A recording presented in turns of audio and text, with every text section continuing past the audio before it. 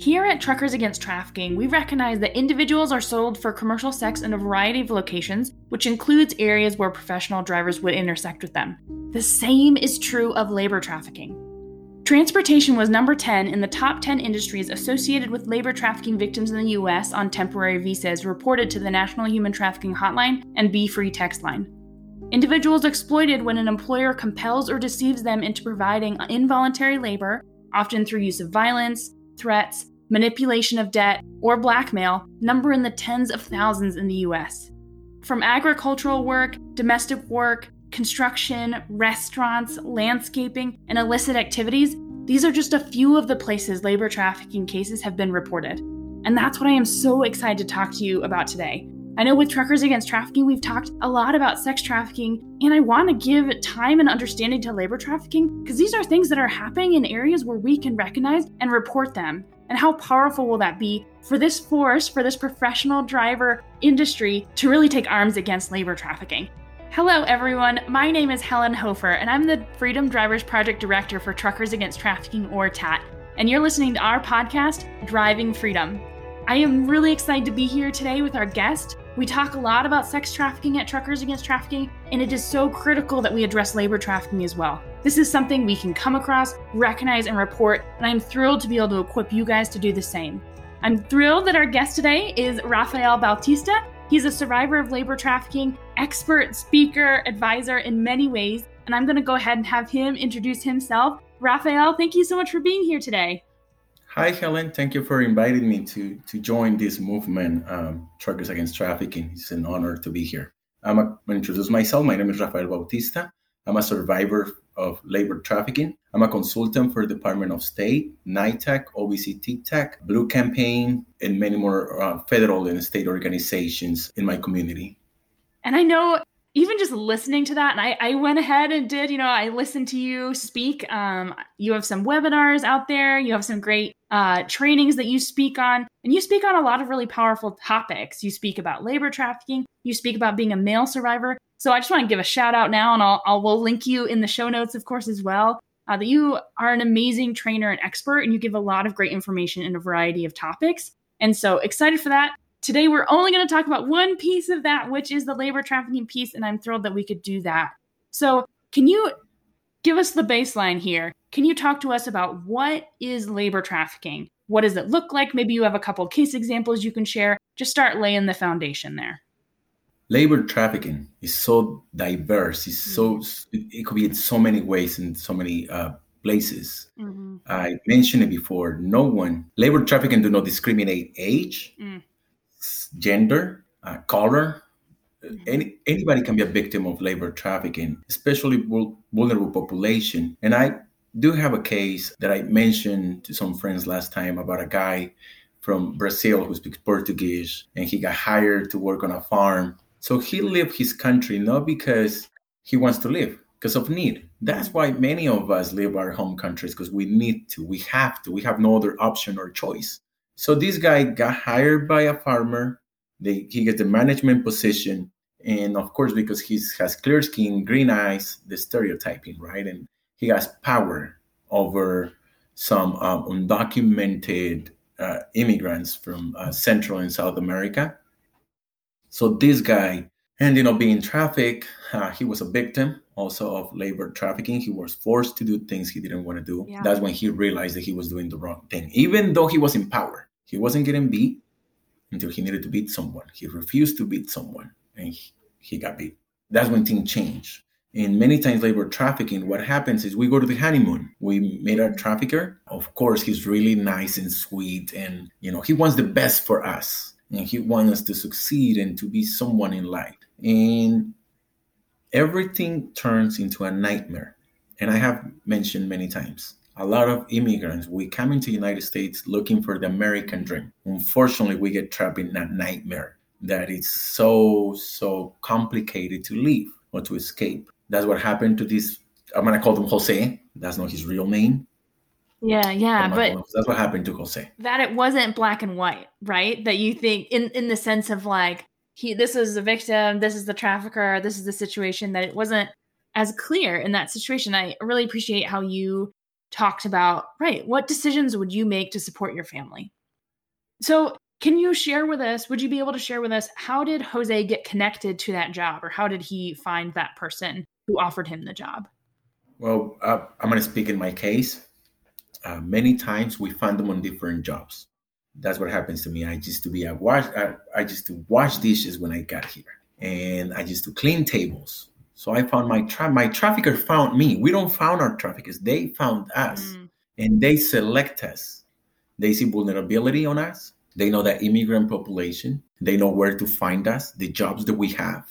For example, and let's be honest and very clear, okay? And this is my opinion and what I have seen in the field in the past years that I've been in this movement. Many of restaurants in California will say between 80 and 90% people working in the kitchen is undocumented. And that's the reality. They charge cheaper, you pay cheaper labor, and of course, traffickers know where they at. Imagine you go get a coffee. The trafficker goes my trafficker used to go to this restaurant every day, where I was the dishwasher and I clean tables. He saw a young person vulnerable with a lack of language, lack of education. Remember, we all coming from a third world country. We don't have a college degree. We don't have a high school diploma. We can hardly read and write in our home language. So we are very vulnerable. And that's the lack of opportunity, not lack of capability, right? Exactly. Yeah. So he started making promises, a better job. Who wants to stay washing dishes for the rest of his life? Like I mentioned, you try to survive, you try to be better. So he offered me a job at an office. And of course, I took the job. He offers me to save money. And why I was going to pay rent? Why didn't you move to my house? And I have an extra room there for you. It's separate from the house. He never told me that he didn't have any water in the restroom or anything to live comfortable. And of course, I saw an opportunity and I took it. Same thing as Jose. And I want to take a moment and pause on that and say, that's happening here. That is happening here in our country, in your county, in your area. And when we talk about trafficking, a lot of times people say, oh, I live in a small town, so it doesn't happen here. But this is exactly what we're talking about, right? Exactly. Agricultural fields. Yes. What a powerful opportunity for you to organize around this or keep an eye open for it in your area, because this is precisely where you would intersect. Absolutely. Precisely. Yes, Helen. And so, right, as I'm making this connection, and just when I first learned about sex trafficking, what really blew me away was the moment when I was like, oh yeah, it's connected to my life in the sense of it is happening in my area. And so whenever an issue connects to your life, that's when we really can take hold of it and take action against it.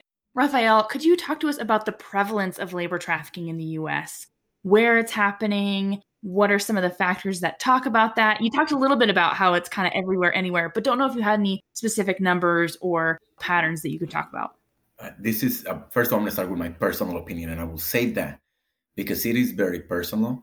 I have seen it. I've been traveling all over the United States from North Carolina, Washington, D.C. to California, San Diego, Oregon, Michigan, and I've seen it everywhere. And I'm going to say it with a little fear, but it is my opinion, and I cannot be quiet. Silence is a crime, and I don't like to stay quiet anymore because I end up being trafficked. Labor trafficking is the base of the economy, not only of this country, of many. And it is the reality. Where can we find it? Like I mentioned, restaurants. Look around you. Look at the restaurants where you go eat. Look at the farms, carnivals, where we take our kids to have fun. And it goes on and on and on. And I can give you an example of the nail salon. I was, at one point, I went with the love of my life to the nail salon. And I noticed something really different. There was only Asian employees or workers, okay, in a very uncomfortable position doing the pedicure. You know, the chemicals. You have, Helen, have you get your nails done at one point, or you probably do it yourself? You know, the smell, how strong it is. Mm-hmm. Imagine, I was at the salon. I'm not lying to you, probably 4 to 5 hours straight, sitting there. Just a party. So sitting there, and I pay attention to this Asian lady. Okay, she never crossed a word. She was just getting on, this almost bending over, doing the pedicure. Then she moves to the next lady, the next lady. On those 5 hours that I was there, I never saw the lady either taking a break, speaking a word of English with someone. She would just smile. So that's where my wonder starts. Is that normal? First of all, we're already violating some labor laws. Yeah. Because there's no break, there is no lunch, there's nothing, 5 hours. And recognizing, right, it's watching those behaviors of like no break, not making eye contact, not even being social potentially with other workers or like, right, usually you make some sort of contact with the person you're... Even with the worker, even with the co-worker next to you, you will say something in your language. I remember working in Spanish, washing dishes and talking to a cook, at least making a joke or saying something stupid to him, right? Nothing, no work, just straight, head down, working, getting things done. Next lady. I was like, wow, that's a red flag for me. Here's the thing. I don't have to be a superhero. People doesn't need to be rescued. They need support. Love that. My job is just making the phone call to the National Human Trafficking. I make the report. It's not on my hands. I don't have control over it. I'm just going to do what's on my knowledge and what's my capacity to do. And so I want to tie this up, and we touched on a couple of things throughout, but I'd love for you to kind of summarize how can professional drivers recognize it? So what are the signs that they're looking for? Maybe talking about construction, continue to talk about agricultural fields, some of those other areas that they might intersect with them. And then we'll go into kind of what steps they can take. But how would they recognize it? Something that I've been thinking about it since our first call about truckers. And I know they have access to what we don't have. And it's the view. They're on top of everybody, and they can see things that nobody sees. They may get to meet people, go to the same farm, same town, because it's the route, right? From, let's say, from Oregon to Salinas, California, they move in tomato, they're moving, transporting, I'm not sure, some produce. Something that they had to pay attention to, it's how many people is living. They have a trailer, they have a little house, and they have 100 workers in a little tiny room. How do they look? How are they dressing? And I know you may think we dress really poor to work on the farms, but when your shoes are broken, when you know you don't even have a hat, or your hat is really old, and you look really, you can tell there is something in your eyes that you look fatigued. They're sit down and it's hard to get up. You see they're very skinny, like extremely skinny. Because there is one thing that you can be skinny, and there's another thing that you're super skinny. You haven't get lunch today, and you're still working under the sun. Those are signs that they can pay attention. Another thing, bed bugs. That's a case in New York, and it's the bed bug case. They were farm workers, and the only reason that this thing happened is because they gotta go to the doctor. This kid, especially this kid, bed bugs all over their body. So they discovered that there were like 20 people sleeping on the same room full of bites from bed bugs. And it is those combination of red flags, right? There may be one reason for any one of those things, but it's paying attention. And that's what's great about the hotline, right? The hotline, you don't have to know for sure. You cannot know for sure, and you can still call them and let them know what you're seeing. Absolutely, Helen. That's amazing. And you don't have to call the cops. You just call the hotline. Especially when we're talking about potentially an immigrant population. And I don't know, would you say that the majority of labor trafficking victims in the U.S. are from other countries, or what have you seen? I will tell you I was so wrong, so lost. Okay. When I decided to leave my situation, I was invited to a listen circle in Washington, D.C. My perspective of this issue was it's only Hispanic males that don't speak any English, undocumented.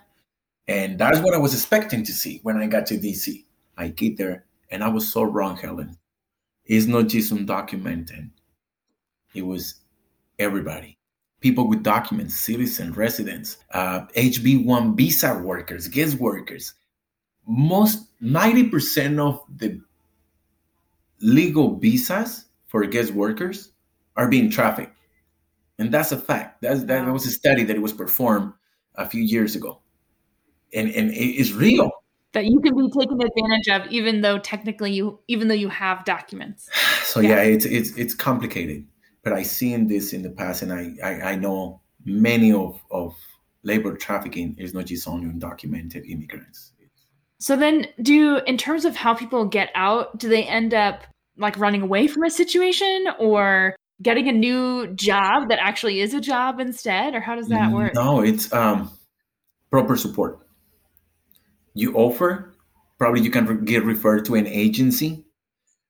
I haven't heard any case that leaves this job or this trafficking situation and then they're working in the next month or in the next week, the next days, right. they go back to work. Now, it's so hard to trust and to be out there again, especially if you were getting also physically or sexually abused. Remember, when you're in the trafficking situation, in my case, I was in the middle of nowhere in a house. So giving them the opportunity, present them what they can have access to. In my case, they just let me know, do you know about human trafficking? And when they told me I was a victim of human trafficking, I was like, no, that doesn't exist. I was an ignorant person. I didn't have any information, any knowledge about human trafficking until the lady told me, look, Rafa, let me explain you the rules from the United States. And who ended up saying that to you? Who made that connection? My trafficker really abused the wife. He beat the wife. And I got subpoenaed to court. I got access to a car. I was able to go to the store. I was free to go anywhere. And they asked me, why you never left? Because I was in fear. He threatened me. He will kill my son. He will kill my mom. He knew everything about me. Remember, trust. Mm-hmm. He earned my trust. And I told him my whole life. He knew my life. So when I met this person, I got subpoenaed to court. This lady, I started explaining what was 21st century slavery. And I got a breakdown. And I was like, yes, that's actually what's happening. I remember testifying in court, and I even lied in this stand because I was afraid because he was in front of me. After speaking with this lady, I was like, you know what? My life is that. And I said, well, existing the way my life is going, I'd rather die. So I decided to talk, and I started speaking, and I testified against him, and I got moved to a safe house. Witness protection program, testify with the FBI, many more things that I gotta go through. But it's the opportunity to let them know living under those circumstances is no living, it's existing. Like a broom, like a chair, like a table. But you're not living, buddy. And I took advantage. I decided to leave. The power of that moment of like, you happen to be in the right place, she or they, you happen to be in the right place to make that identification and make that move immediately to help you out of that situation, to give you the resources. Yeah, and I love your statement. Being informed. This is what I love this show that you invited me, this podcast, because truckers are gonna be informed. They are all over the United States, crossing borders, seeing things that we don't see. If they are informed, I know many of us, many Rafaels, Joses, Marias, Pedros, Jones, I know they're going to have an opportunity and they are going to make it to their kids alive. Rafael, thank you so much for speaking today. I'm so glad that we could talk about this subject that we had not yet covered on this show. Everyone who's listening, remember those signs that we talked about. Are you seeing kids working when they should be in school? Are you seeing someone who looks malnourished, maybe frightened? Are they making eye contact? Do they appear to have relationships, or are they free to have relationships, communication with other people? If you're able to talk to someone, are they being paid? Are they able to leave? What do their living conditions look like? He gave us a ton of examples of what to look for and how we might intersect it in our regular everyday lives. So make sure to review this episode, share it with your friends and family members, rate and review our podcast, because the more you do that, the more other listeners can find it. I do want to recommend, TAT actually has a labor trafficking brochure as well, specifically talking about intersections between professional drivers and labor trafficking and how you might intersect with it to report it. So check it out under our resources tab. You can look under our materials page, or we specifically have a page about labor trafficking. As a professional driver, you are the eyes and ears of our highways and our businesses because you cover all of this ground. Because you are the everyday heroes. You truly are driving freedom.